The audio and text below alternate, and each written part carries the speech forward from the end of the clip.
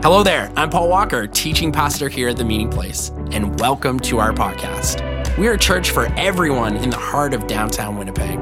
This podcast is the place where we broadcast our weekly teaching content and whatever else we find noteworthy to share. I'll have more to say at the end of the podcast, but for now, let's tune into this week's teaching content. It was early in the morning, still dark. The dawn just starting to cut through the fog. The air hung heavy with expectation, as if earth itself were holding its breath. The echoes of the cross linger. On Friday, Jesus was betrayed by a kiss. The soldiers led him away in chains. On Friday, Jesus was rejected by his own people. Even his disciples fled and denied him.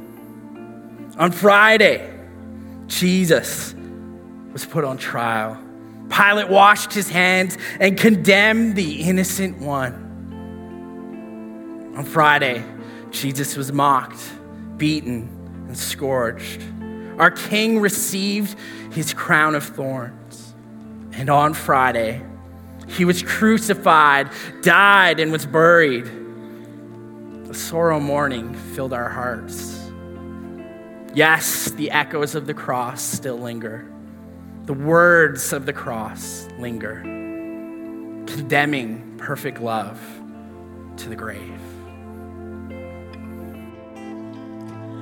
I cast my mind to Galilee, where Jesus bled and died for me.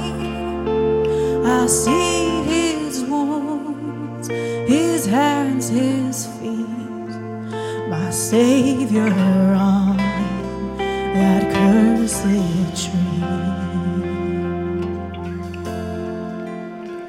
His body bound and drenched in tears, they laid him down in Joseph's tomb, the entrance sealed by heavy stone, Messiah still and all alone.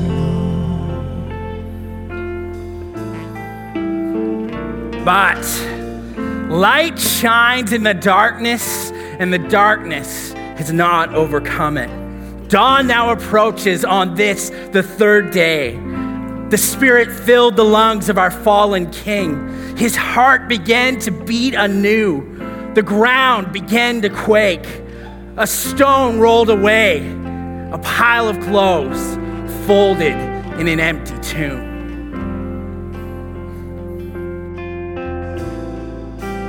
And on the third, at break of dawn, the Son of Heaven rose again.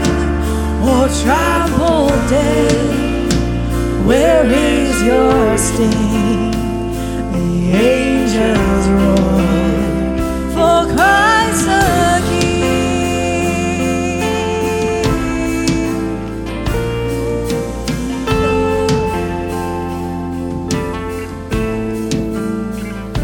Betrayal and rejection left behind. Condemnation and mocking left behind. Though crucified, died, and buried, he lives forevermore. This is the announcement of the empty tomb. This is the words of resurrection that ring out. He is not here. He is risen.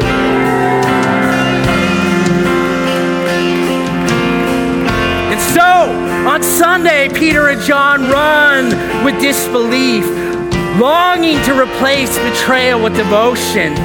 On Sunday, Mary hears the gardener say her name. Rejection encounters the Savior's embrace. On Sunday, death is swallowed up in victory. Our King is now enthroned. The angels proclaim, "Do not be afraid. He is not here. Why do you look for the living among the dead? He is not here. He is risen." So today, the announcement of the empty tomb, the words of resurrection ring out. The old has gone and the new has come. Jesus enthroned, forever exalted. Crucified one is victorious over the grave. Death has been trampled by our Savior who is alive. He is not here. He is risen. Church, stand up. We are risen. Let's sing, oh, praise the name of the Lord. Oh, praise the name of the Lord our God. Oh, praise His name forevermore. For endless days we will sing your praise, oh Lord our God. Matthew 28, 1-10. And it says, after the Sabbath, at dawn on the first day of the week, Mary Magdalene and the other Mary went to look at the tomb. There was a violent earthquake, for an angel of the Lord came down from heaven and going to the tomb, rolled back the stone and sat on it. His appearance was like lightning, and his clothes were white as snow. The guards were so afraid of him that they shook and became like dead men. The angel said to the women, do not be afraid, for I know that you are looking for Jesus who was crucified. He is not here. He has risen, just as he said. Come and see the place where he lay. Then go quickly and tell his disciples, he has risen from the dead and is going ahead of you in Galilee. There you will see him. Now I have told you. So the women hurried away from the tomb, afraid yet filled with joy, and ran to tell his disciples. Suddenly, Jesus met them. Greetings, he said. They came to him, clasped his feet, and worshiped him. Then Jesus said to them, do not be afraid. Go and tell my brothers to go to Galilee. There they will see me. He is risen. He is risen indeed. Matthew 28, 16-20. Then the 11 disciples went to Galilee, to the mountain where Jesus had told them to go. Then they saw him, they worshiped him, but some doubted. Then Jesus came to them and said, all authority in heaven and on earth has been given to me. Therefore, go and make disciples of all nations, baptizing them in the name of the Father and of the Son and of the Holy Spirit, and teaching them to obey everything I have commanded you. And surely I am with you always, to the very end of the age. Hi, my name is Bob. I'm the lead pastor here at the meeting place. How are you this morning? He is risen. This is the thing that we get to celebrate. But before we get there, I want to share some thoughts with you. And the very first thing I have for you is to consider for a moment, is there a place, or are there places in the world that for you have specific, deep memories associated with them? Things like places when you picture yourself, other than being here, where you think to yourself, boy, if I could just be there. And as soon as you think about being in that spot, stuff floods back to you. Like there's memories that come back and you just go, oh, this is such a great place in my memory. I'm so pleased with that. I've discovered as I've thought about this question in my own mind that most of the places, in fact, probably all of the places I can think of for me involve water. So the very first thing is if I were to take you to my favorite place in the world to skip stones, it would be Waterton Lake and Waterton National Park. How many of you have been there? Anyone here has been there? It's amazing. The shores are littered with stones, every one of them suitable to be skipped. It's an amazing thing. In fact, even talking about it now, my arm gets a little sore because the last 2 times I was there, I skipped so many stones that I started suffering, like I was actually in pain. Here's the thing. I suspect that all of us have places, locations, specific places that have memories associated with them. Maybe something as playful as skipping stones, but I suspect there's also places that are actually much more meaningful than that. They carry deep conversations and deep memories in our minds.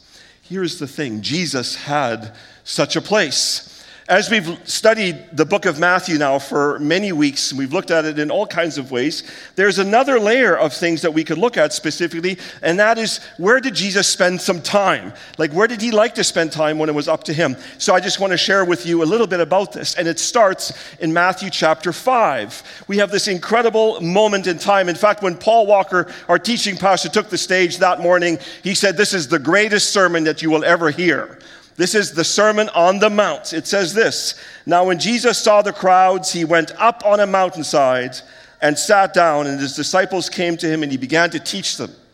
And he starts that series of comments about blessed are the poor in spirit and so on, helping us to understand the kind of community that he had in mind, the kind of community that he knew could be possible if people would only choose to follow him. It goes on.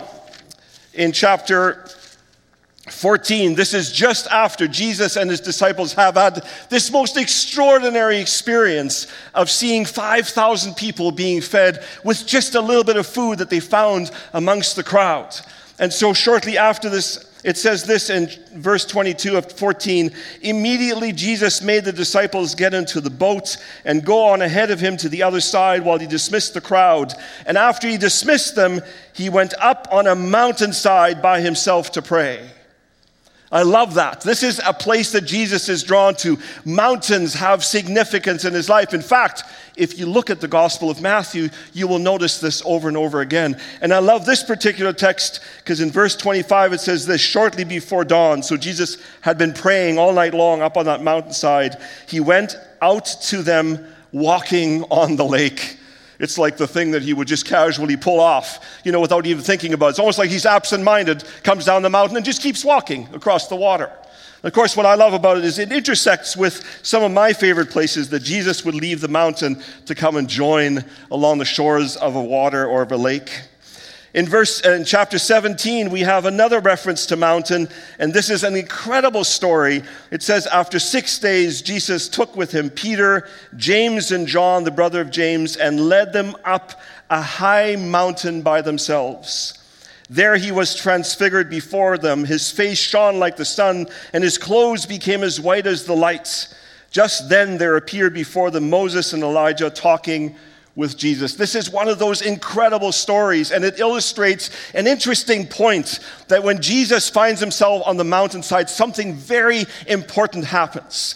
What happens is there's an intersection between the humanity of Jesus, the fact that he's walking on earth like you and I do, and it intersects with eternal matters. It intersects with the heavenly things. There's this actual moment of connection, of perhaps even like a unification of these two worlds that Jesus walked as a human, but also as the Son of God. And this is why I think he's actually drawn to the mountain, because this is where these kinds of things happen for him. It's an incredible thing. And again, I want to just remind you that as you look through Scripture, you'll find many references where Jesus seeks the mountainside. There's something about it that was incredibly important. And that gets us to the text for today.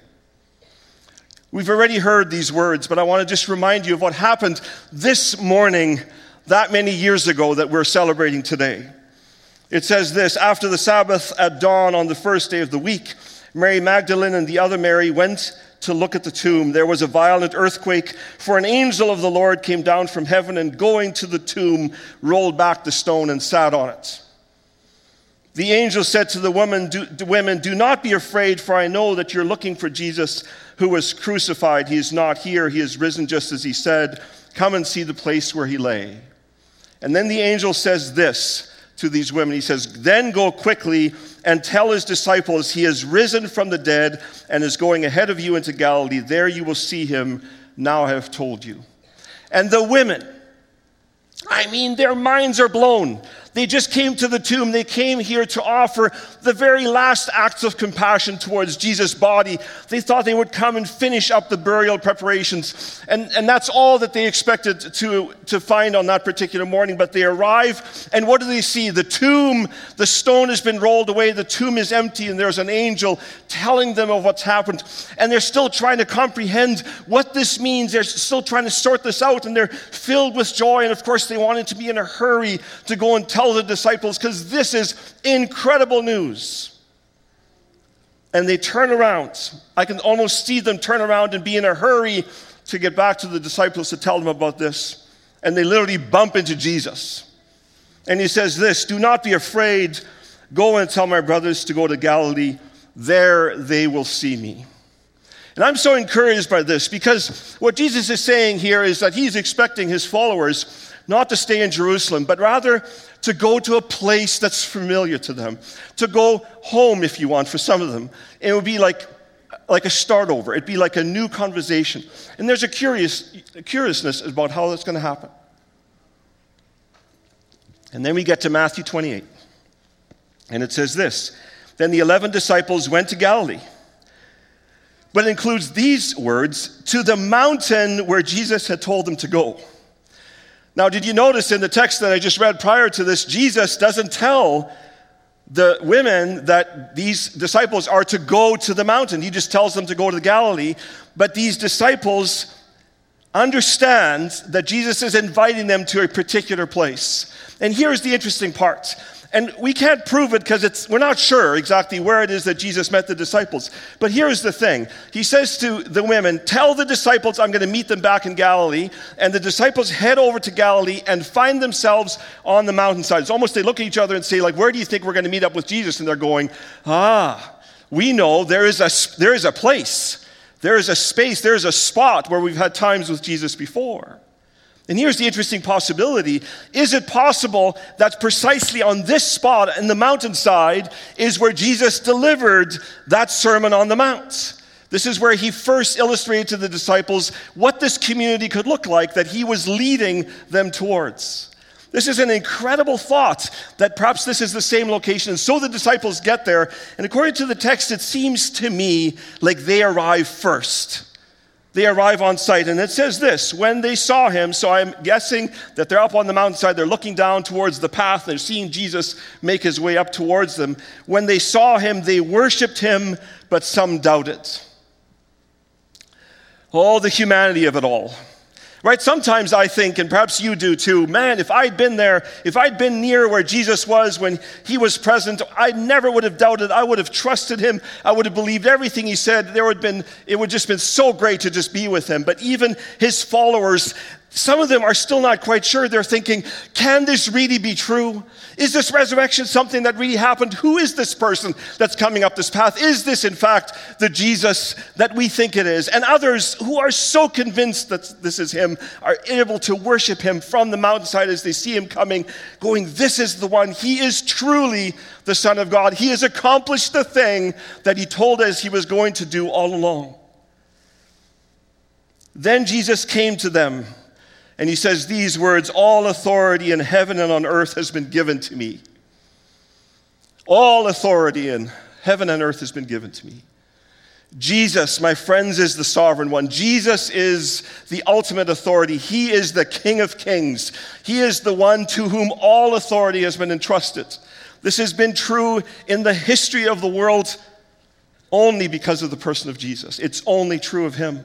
And he declares this to his disciples, speaks these powerful words, and then he goes on to say this, "Therefore go and make disciples of all nations, baptizing them in the name of the Father, the Son, and the Holy Spirit, and teaching them to obey everything I have commanded you, and surely I am with you always to the very end of the age." My friends, this is a moment. This is now taking the Sermon on the Mount to another level, because in this moment, Jesus is entrusting to his followers the incredible message that he came to bring. This is the message that they are given. These disciples who are regular people like you and I, yes, they were followers of Jesus. Yes, they experienced some of those things along the way. But ultimately, when we look at them, we recognize that as a group of people, we wouldn't necessarily see them as most qualified to take on the task of becoming the ambassadors that Jesus was asking them to be about. And yet on that mountainside, he gives them this mandate. He gives them this particular instruction. And when they left that mountain, they did not return back to their regular lives. No, they embraced a new life. You see, because he has been risen, and they have been risen to a new life, a new opportunity, a new mandate for their lives. And so none of them returned to their regular lives, and in fact became about telling the story of Jesus. History tells us that all but one of them ultimately died as martyrs because they took this particular assignment so seriously. And here's the fascinating thing. When they left that mountainside, they didn't have this book that you and I have the benefit of. The Old Testament was found in scrolls in the synagogues. The New Testament hadn't been written yet. The disciples left that mountain, and what they had was the message of Jesus, which was that he came, sent by his Father, that he lived this incredible life, that he went to the cross and died for the sins of the people, that he then rose from the dead and is preparing a place in eternity for all of his followers. That's the message they had, and that's the message they brought into the world. And if you want to see if they were successful, look at the book of Acts. And what happens is you see these disciples who suddenly embrace a new kind of authority. They speak with a kind of conviction because of what they heard Jesus say on the mountainside. It's an incredible story, and here's the truth of it. The most compelling evidence that they were about it is the meeting place. You understand that the generations past have been faithful in telling the story of Jesus that causes you and I to be here today. There's a direct link all the way back to the disciples because they told the story, and they wouldn't relent until they told the story and people heard it and made a commitment to Jesus. And here we are, you and I, here today in this important place. Here's the interesting thing. Sort of mid-pandemic, as we're anticipating what the church would look like after some of the restrictions would be lifted and all kinds of things, we knew that this was going to be a reset. And you know what, I'll be honest with you, I couldn't get past the idea, the thought that this was a time for us to return to the actual basic mandate of the church. And so I found myself drawn to the text in Matthew 28, but also a text in Matthew 22. And let me show this to you because this has given us the words for our current vision statement. In Matthew 28, which we now call the Great Commission, in verse 19 it says, "Therefore go and make disciples of all nations." We use the powerful word of share in our vision statement to capture that. Also in verse 19 it says, "Baptizing them in the name of the Father, Son, and Holy Ghost." We understand that people who are baptized as they declare that they want to follow Jesus, in their baptism, they join a body. They join a community of faith. And one of the functions of this community of faith is for us to gather. And so we use the word gather. And teaching them to obey, this is the practice of discipleship. We use the word follow. Then in Matthew 22, which we're not looking at today, a great commandment, more words of Jesus that he spoke. We have the two other words. We have love the Lord your God with all your heart and with all your soul and with all your mind, which leads us to worship, and love your neighbor as yourself, which is serve.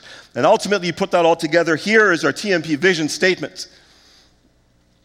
At TMP, we follow Jesus and share his story. Gather in our place and yours, serve where needed, and worship him in all we do.